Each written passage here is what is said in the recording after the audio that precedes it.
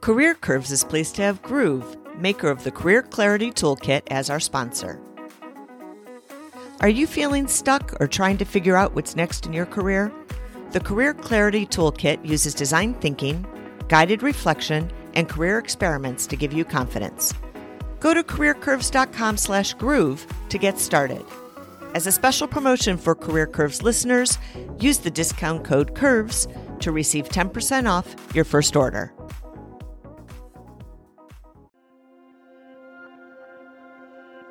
Some people have skills that fit well in both for-profit and not-for-profit organizations, yet choose to work in the nonprofit sector. Many people don't understand this choice. The pay is often less, and there are no stock options. So what drives this decision? Welcome to Career Curves, where we talk to people who have interesting careers and explore how they got where they are. I'm your host, Beth Davies. Our guest on this episode, Tamara Lewis, is currently Vice President of Talent and Culture at the Conrad N. Hilton Foundation. She's spent her career in nonprofit organizations, including DeKalb Medical, a not-for-profit health system, and CARE, a leading humanitarian organization. She's here to share what she sees as the joys and challenges of working in nonprofits and why she has elected to focus her work in this sector. So I am thrilled to have you here. Welcome, Tamara. Thanks for having me, Beth. I'm really excited to be here and honored that you tapped on my shoulder to participate. No, I think you've got a great story to tell. And so to get us started, I'd like to understand what you're doing now. So what do you do as VP of Talent and Culture at the Hilton Foundation? So there's the before COVID and then the after COVID response. After COVID, it's pretty similar to what you'll find in any other HR department or any other VP of HR doing, which is ensuring safety and the health of our employees, and now kind of pivoting to bringing people back to the office. This has really advanced a conversation to be more flexible, especially for organizations such as ours.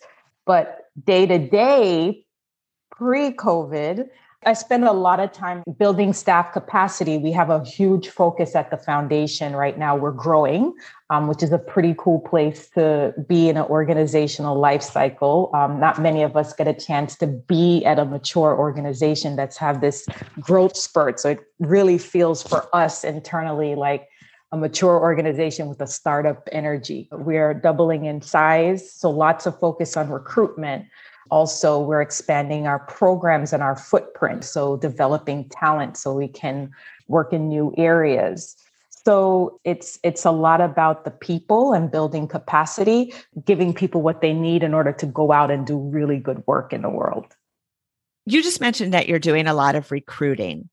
When you're looking for people in this nonprofit foundation space, what for you distinguishes somebody who is going to thrive in this space from somebody who maybe has good intentions, but ultimately is not really made for this space?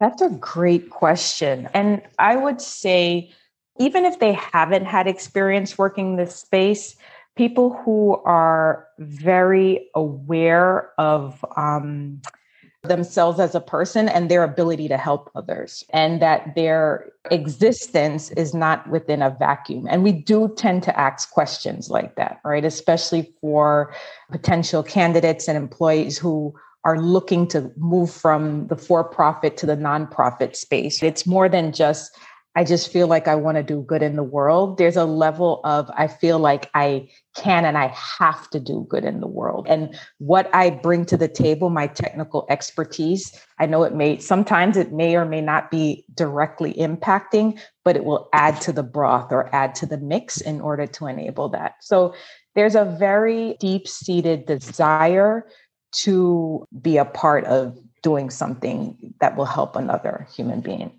Now let's go back in time and find out how you personally got into this space, starting with your childhood. Tell me about your family and where you grew up. You'll notice when I do this that there's not much of a connection, but I grew up in Jamaica. And in Jamaica, we don't have as many careers and professions, right? We're a small island, lots of farming, lots of hospitality. And so the careers or the professions that everyone looks up to is being a lawyer or a doctor. It's very limited in how we see. So of course I wanted to be a doctor at the time. Were there any other messages that you were getting from your parents, your family, the culture within Jamaica about what a career could be and should be for you and what you should be in your life? Yeah, there wasn't a whole lot of focus on the idea that your career should make you happy. It felt like it was more of a job, right? It was a way to provide for your family. So you take these certain paths or these certain professions because that's a way to secure for your family, to provide stability and so on and so forth. So it was less about what makes you happy or what's fulfilling and more about this is what's going to take care of you in the future and your family. Almost a more practical approach than we sometimes see in the US. Yeah. Very, very practical. Yes. How did all of this play into your thinking through high school and then into college? I relocated to New York, of all places. So from Jamaica to New York, dead of winter. You could imagine not only the culture shock, but the environment. Having that in the back of my mind, success means you're a lawyer or you're a doctor. That was what my intention was. So I finished up high school. I had 2 years of high school left and I went to undergrad. And my initial major, which I changed 14 times while I was in my first year of undergrad, was pre-med because I was going to be a doctor. Tell me about some of those major changes. What were some of the thoughts that you had from pre-med to where you ended up landing as a major? Yeah, so I ended up the complete opposite end, which was political science. But it was very much hated sciences at that level. Biology in high school is cute, right? It's an introduction, it's cute. Biology and chemistry and physics in college is a very different ballgame. This is for the people who are serious about it. And if anything, I know that I was not serious about it. So I don't know if you remember, but back then in the library, there was this occupational handbook. It was about maybe 5 or 6 inches thick. And it was huge, bigger than the standard 8 by 11 sheet of paper.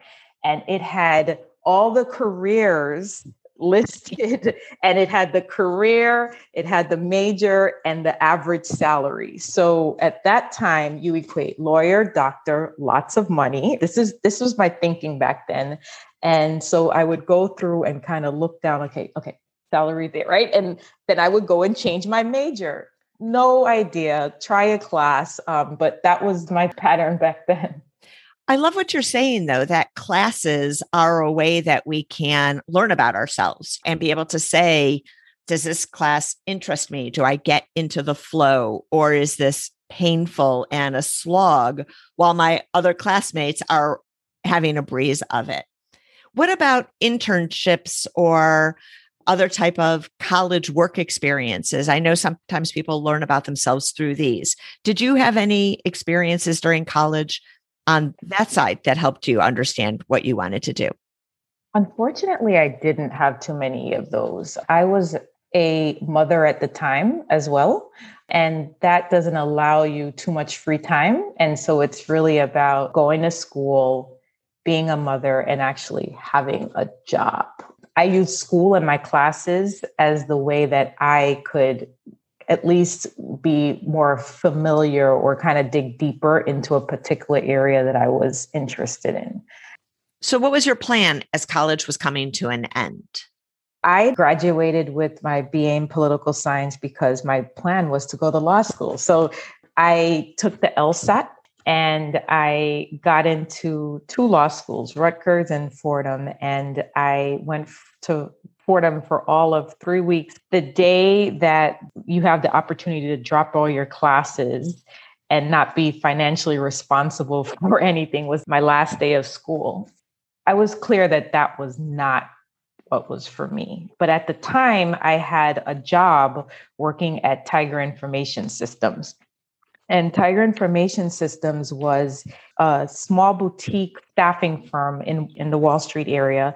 It provided the desktop publishers, that's what they were called back then, but the ones who did all the fancy pitch books for many of the investment banks downtown, which, as we know, were open 24/7 and probably still are. And that was my first experience with recruiting. It was from a staffing agency side, but that whole idea of an employer has a need and we get to go out and find someone who fits that bill. So you get a good feeling that you found someone a job or filled a need for an employer. Once you discovered you liked recruiting, was there anything that you did to learn about the broader field of HR to see if that also interested you? I started talking to the HR folks at one of the banks that we staffed for that I had a really good relationship with. The recruiter, the generalist at the time, the benefits person, I had a really good relationship working with them. And just learning more about what it is that they actually do and the why and the how and what does a day look like. And I thought, I really like what I'm doing. I like what I'm hearing. There's something to this. It feels right. It feels good. It feels easy. I think that's that moment where I was pointed in that direction, or I decided to pivot and that was my new direction. And it felt right. It felt good. It's exciting to hear this because the first part of your story, when you're talking about school, was as if you were finding the opposite, like trying all these different places and nothing quite feeling like it fits. And suddenly, wait, I think I might like this one. And I, of course, can see you because we're on Zoom and your whole face is lit up right now as we're talking about finding this home for yourself. You ended up about 2 years after graduating from undergrad, going to grad school, and you went back to get your MBA. Why did you decide to do an MBA, especially now that you're starting to think about human resources, which may or may not have a direct connection, but you'll help us understand? Yeah, two reasons. I think the initial driver was coming from a third world. Your families tend to really put a lot of weight on education. So it was having an advanced degree. It sounds superficial, but it's one of the driver, right? People want to be seen as being successful for the most part, especially in their family's eyes. So that was one of the driver. But in talking with some of these folks, and different HR professionals, as I was learning more over the years, many of them who had advanced and grew into not just the transactional work, but more of the strategy and the strategic building programs and having a seat at the table. Those folks encouraged me to go back and get, whether it be something in industrial psychology or an MBA, so you could speak the business speak or make connections between the talent and the people, then it enables business outcomes. So to me, I thought that would be a good next step. It kind of satisfied both things. I could dig deeper and I could make my mom and dad happy. Make them proud, certainly. Yeah. At this point, were you thinking that you were going to work in the for-profit sector? Because it sounds like the temp agency you were at was for-profit. And so now you go to get your MBA. I would assume that there is a strong bent in business school towards for-profit. So at this point, is that where you were thinking you were going to go? Actually, I decided that I wanted to be in the nonprofit space. I met someone in school who was working for a nonprofit. We were in a group project together.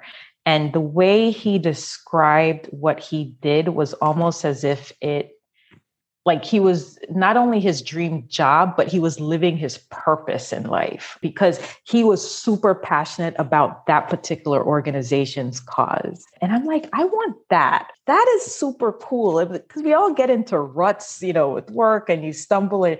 But if you could be grounded in that type of feeling, I want to do that. And so I started looking for a job, and number one criteria, some would say, like my mom would say, was to make less money, but it was actually to feel good about what I'm doing and feel like I'm adding or helping someone. That was really the connection for me.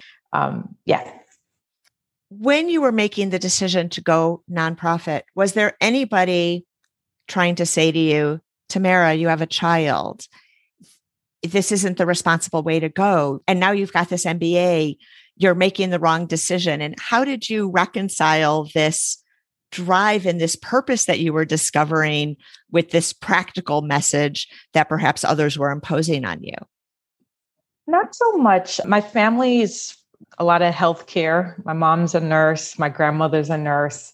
My aunt was a doctor. I think the message that I was hearing was more of, you're going to make less, right? Your earning potential will be, as long as you know that and you're considering that, then have at it. So it was a moment of, no, I want to feel good. I want to help. I want to do something good. And that was a driver. And I think it's probably important to acknowledge as well that working in the not-for-profit space doesn't mean you don't earn a salary or that you're not earning an income. We earn salaries, we earn incomes, and we have a fantastic benefits. And the feeling of being surrounded, and I don't want to give the impression that this doesn't exist in other places, but there is an intentional choice that each and every individual that's in this sector makes to do this. People do sometimes come in and out. The ones who decide really quickly that this is probably not for me, most of the times it's not because of money, to be quite frank. The folks who I've found who exit or return back to the for-profit space, it's really because of internal drive. Like it's probably not what I want to do right now. After getting your MBA, what was the first job that you landed? That was with the Center for Developmental Disabilities out on Long Island. Tell me the story of how you landed this job. I think it was sheer luck, to be quite frank. I was told about the opportunity. Another person at school heard us talking about this, and we've been talking about it for some while. And she says, well, actually, my neighbor is the VP of HR at this nonprofit, and they're looking for a recruiter. And I know you used to recruit and you recruit. And so I applied for the job. I was introduced and it just clicked. And I remember the first question that she asked me, besides, tell me about yourself. Everyone says, tell me about yourself or whatever.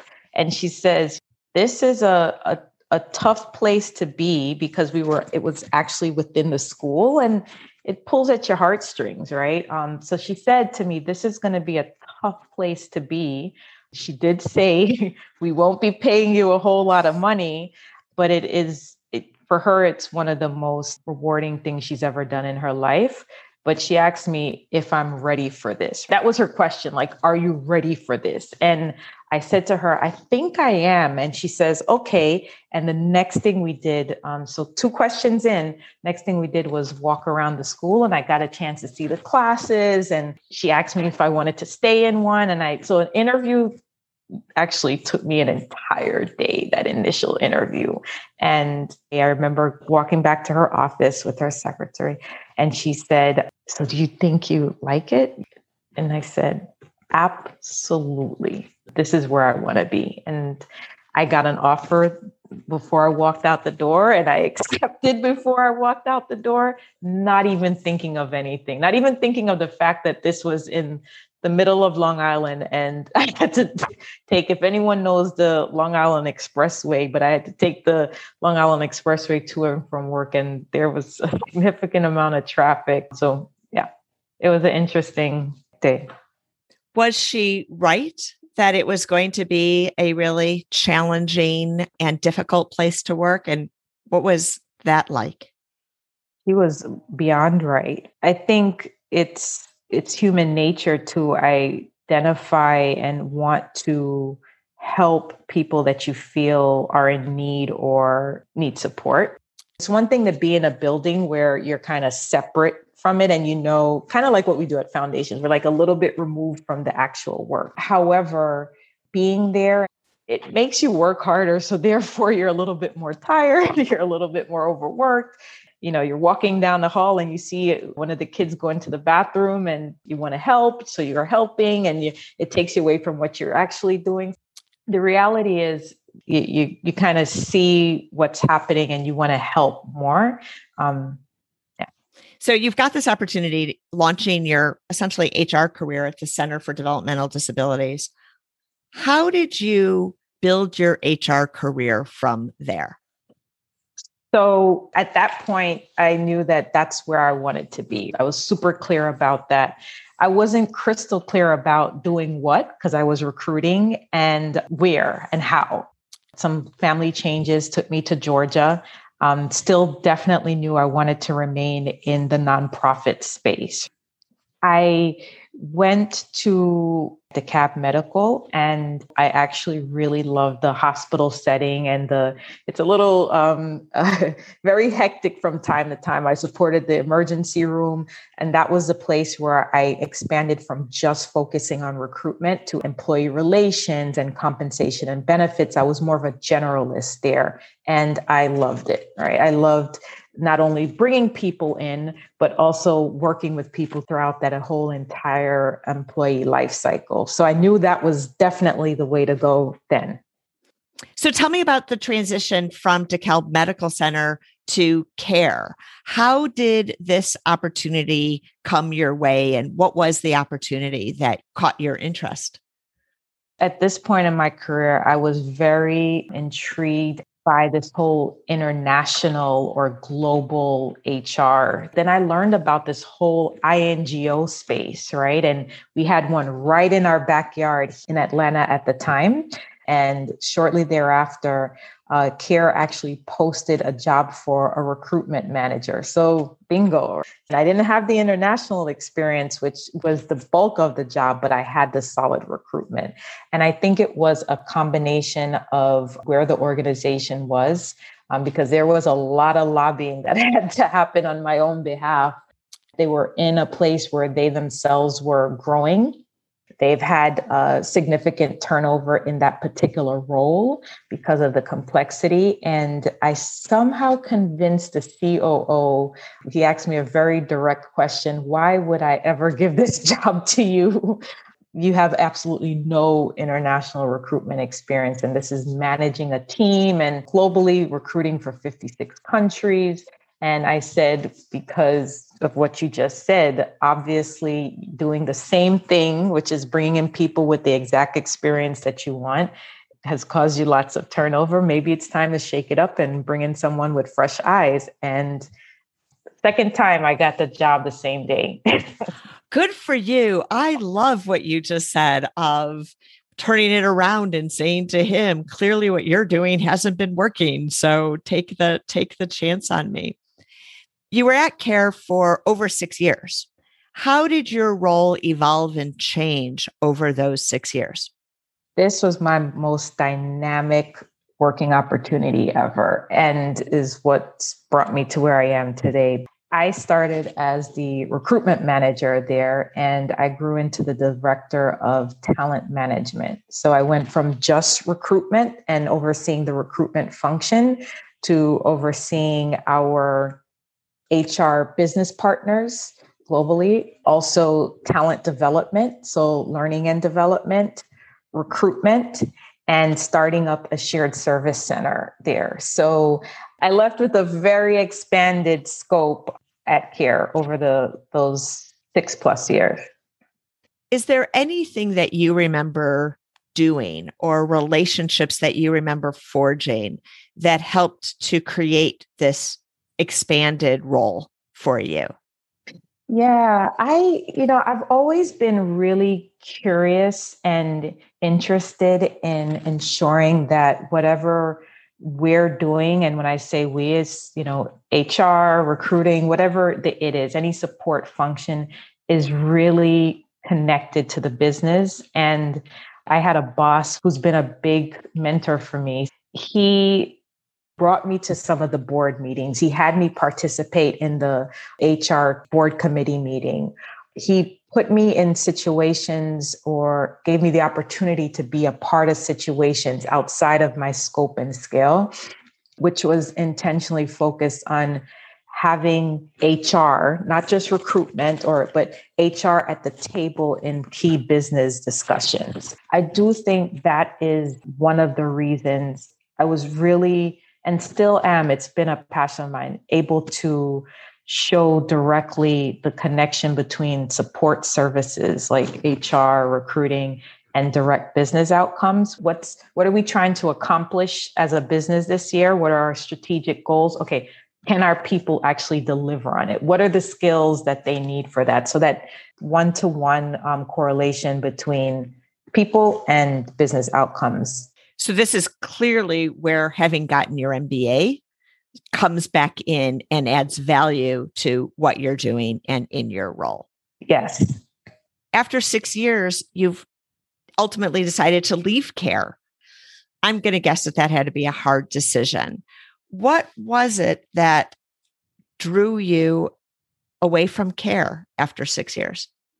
Because of my expanded role, I was probably traveling internationally about 60 to 70% of the time. And that was really taxing on having a young family. And without compromise, I will say this opportunity at the Hilton Foundation, which was in of itself a growth opportunity for me, was presented around the time that I was thinking through what's next for me, because this isn't sustainable. Sometimes people struggle to leave an organization that they love because there's people there that they care about, like this boss and mentor you were talking about, and they are afraid of disappointing them, of hurting them, and just that whole "I'm leaving" conversation.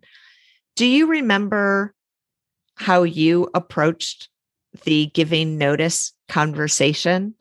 My boss at the time actually retired shortly before I came to this realization. And maybe that's one of the things that helped to propel it.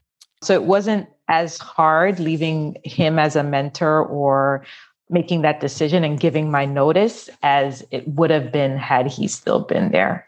So the position at the Hilton Foundation is a much bigger role than the one you've been in before. You are now in charge of all of it for HR. How did you convince this recruiter and then ultimately the organization that you were the right person for the job? I think it was more about they were looking for someone because they were in a place where they knew they had to reimagine and they were going to be growing. So my international background was of interest to them because they did both international and domestic programming. My recruiting background was of interest to them because they were going to recruit a whole lot in the upcoming years. And then the combination of the talent management and the other pieces, what I did have to convince them is that I was ready to lead on these pieces and why I was ready to lead and why am I interested in this particular role, which was easy at the time. There were interesting place of growth, and that excited me. The challenges that come with being a very mature organization, almost set in your ways with, we got to do things differently. We're going to have to scale. We're going to have to, and then that mix of the two, that was really exciting. And that passion for that role came out in my interview. As you've been moving through your career, how important has title been for you? So you're sitting here with your first VP title. And I know oftentimes I'll hear in the for-profit space that people are very driven by title. And I'm just kind of curious for you if that was similar in the not-for-profit sector. I know for a fact that it was attractive for me, but it wasn't the reason I went after the role. I went after the role and I was interested in it because of what was needed at the foundation at the time.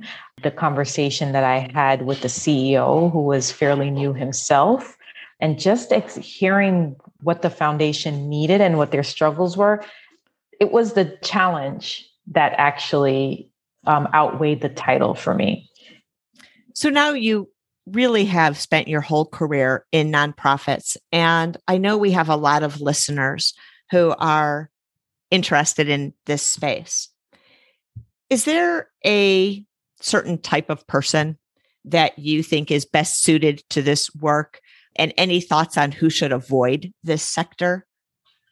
Working in the nonprofit space, my experience is it's very consensus driven, and we always look for opportunities to collaborate. So that may slow down processes. It may slow down decision making. You want to bring people along. And so if you're a person who likes to make a decision and just run with it, this is probably not the best place for you.